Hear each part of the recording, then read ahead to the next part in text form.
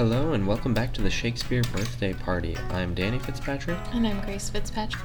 And today we're going to be talking about Henry IV Part 2. So this is the only Shakespeare play that serves really as a direct sequel to the preceding play. In it, King Henry IV, who has been victorious over the rebel forces, now must face them again as they regroup, basically through some folly on their own part, some self-doubt on the part of the rebels, and through some trickery on the king's side. The rebels are defeated once again.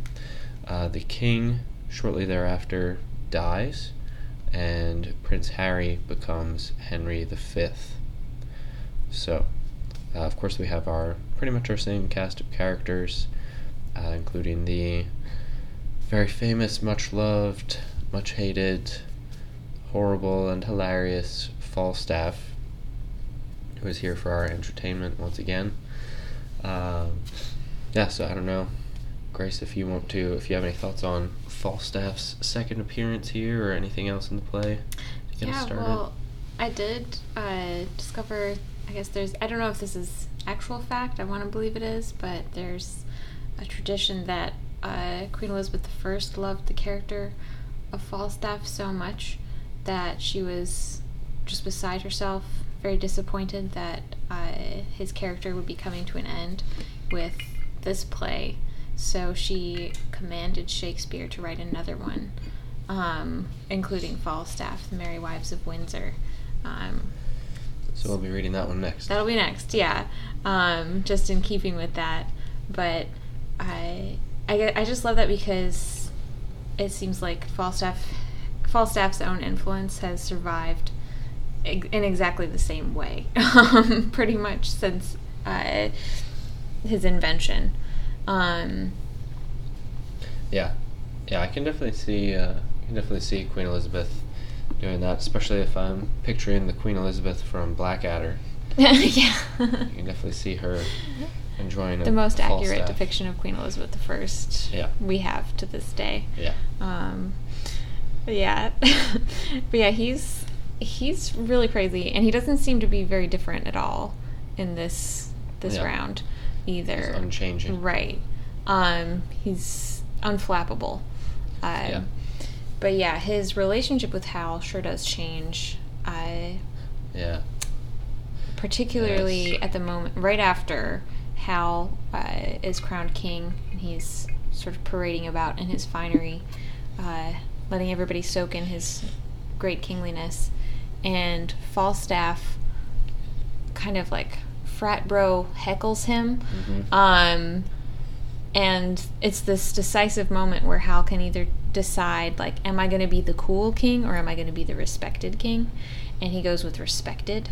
So he makes an example of Falstaff right then and there and tells him, like, look, I don't want to have anything else to do with you. You need to go change your ways. You sinner, basically. But it also doesn't bother Falstaff. Yeah. Do you think this is genuine Harry? Like, does he actually want to sort of mend his ways? Like, does the office of king change him in some way? Or does he just, now that the power is his, want to put off hangers-on that could drag him down? Well, I do think that Harry realizes that if he's going to be a good king, he realizes he wants to be a good king. Mm-hmm. And if he's going to be a good king, then he needs self-discipline. And so we have that moment at the beginning of the play where he's talking to Poins, I believe, mm-hmm. and they're by Eastcheap, so there's the sense that Hal is like just back at his own stomping grounds for the sake of comfort after he's fought his battle with Hotspur,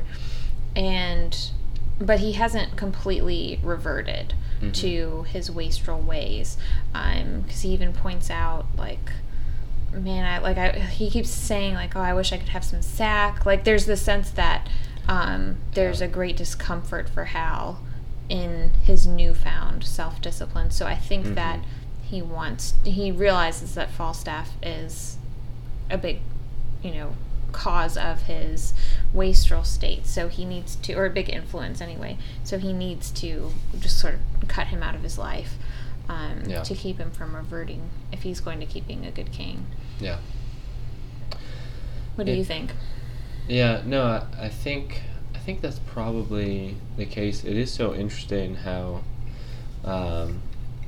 just there's kind of this pattern of reversals with Hal and Falstaff, where, like in the first play, when Hal tricks Falstaff, when Falstaff goes out to rob the party coming by on the road, and Hal then robs Falstaff. And there's kind of a similar feeling here, I think, where there are again those like there's the scene where Hal and Poins are pretending to be waiters, and have that kind of reversal once again, and also, of course, the kind of final spurning. There's this kind of, like, Falstaff has this expectation based on their friendship, partnership, whatever it might be, which Hal just turns aside from. But yeah, it kind of reminds me of when Plato is talking about how, like, even in a band of thieves, there needs to be justice among them. But then, of course, if one of the thieves manages to become king, it's kind of like, suddenly he can put aside the band of thieves. He doesn't need that kind of thieves' justice anymore, because he can exert kind of whatever justice he wants. Which kind of reminds me of in Othello, when Emilia is telling Desdemona that, if she could cuckold her husband for the world, like, then she could, it'd be her world, and she could make, make the world her own. Yeah. Like, you're the moral compass. Yeah. In that situation. That's a really good point. And it definitely feels as if Falstaff embodies that. Because you get the sense that he doesn't really, he has his honor soliloquy in the last play.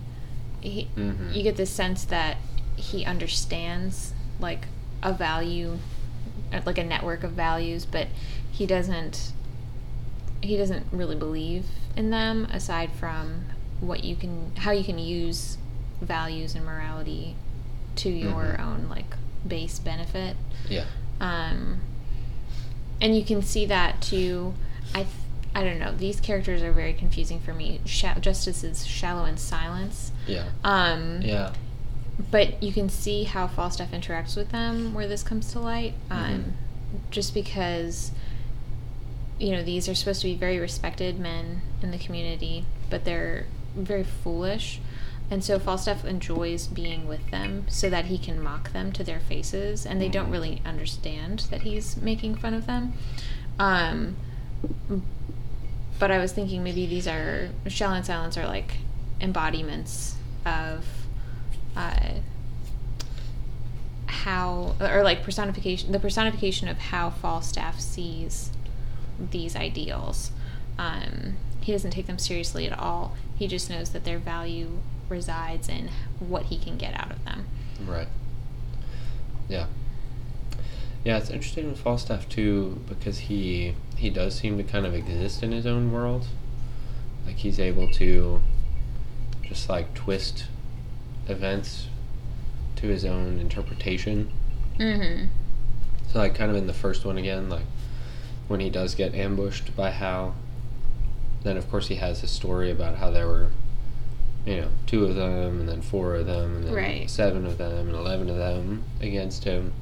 And kind of the same thing here, like when, like, he always has an answer for whatever anybody has to say, right? And he, like, goes from, owing somebody £1,000 to now he's asking them for another £1,000 or whatever and getting it from them. Yeah.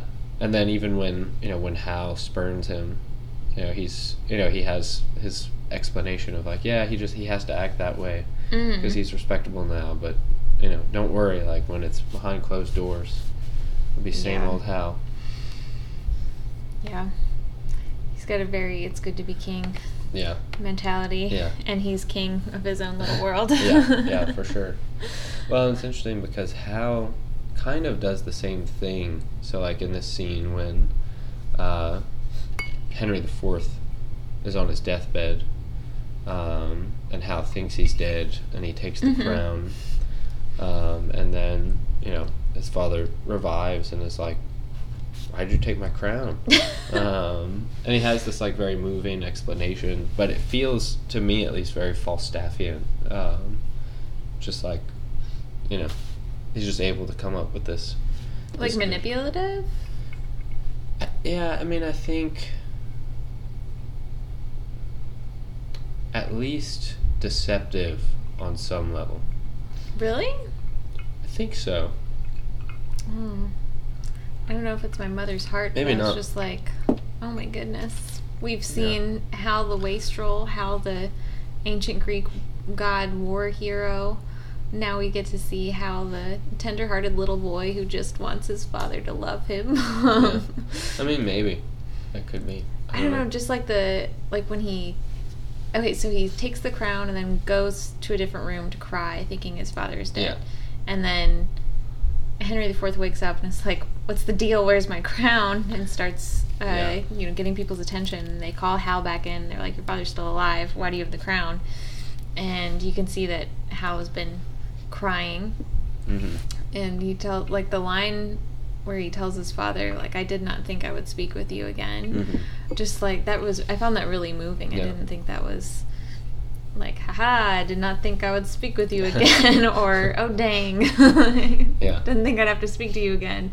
Yeah. But, I don't know, there was quite a bit of a back and forth, though, where he was like, no, like, let all my chances of being king be gone if, if you think that I was trying to steal the crown before its time or whatever. Yeah. I don't know. Well, yeah, and I don't know, it is interesting because I don't think he was trying to, like, be preemptive about it.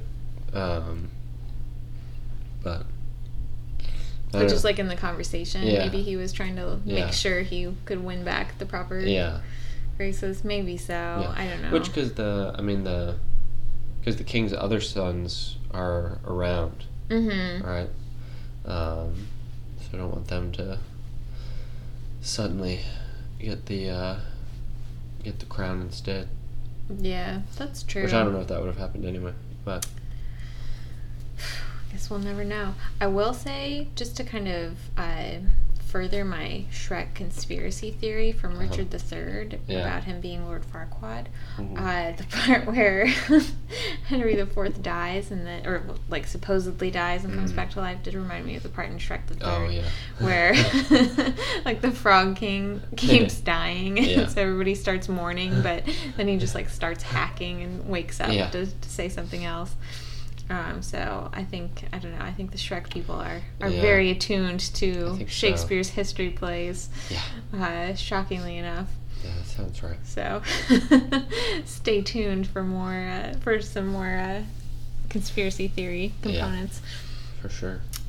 But yeah, there were some other characters that kind of gave me pause. Yeah. Doll Tearsheet and Mistress Quickly. I went through like 3/4 of the play thinking like, these people are hilarious. This is all just for the groundlings. Like, this is these are the comic relief breaks with body humor. But then the end where Doll Tearsheet gets arrested, it really strikes me as being kind of just like overly violent and not as funny.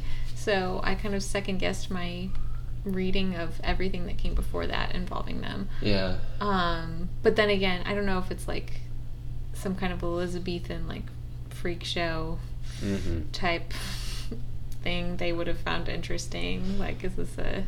I don't know. There was bear baiting back then, so they had pretty thick skin when it came to, true. like, I'm sure violently arresting someone. Yeah. That's true. Yeah, but I don't know, like, I don't know if it's kind of part of the rejection of Falstaff as well. Like, I don't know if it's part of this, like, new assertion of a stern moral code. Ooh, maybe so. I like that. Yeah. That's a good point. Yeah. Yeah. That doll tear sheet, she doesn't take any funny business from anybody, though. Yeah. Well, it's funny how she, like, it seemed to me like she spoke in a Falstaffian way. Mm-hmm.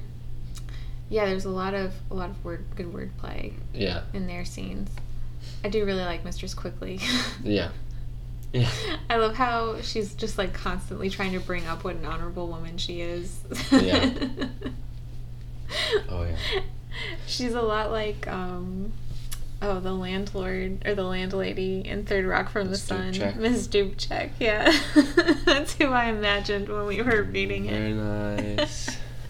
Yeah. Yeah, I could see that. For sure. I'm starting to think I've seen too much TV in my life. We all have. But, I mean, artistic illusions are everywhere, even in television. And good TV. I've seen a lot more good TV than I have bad TV, so I can rest easily tonight.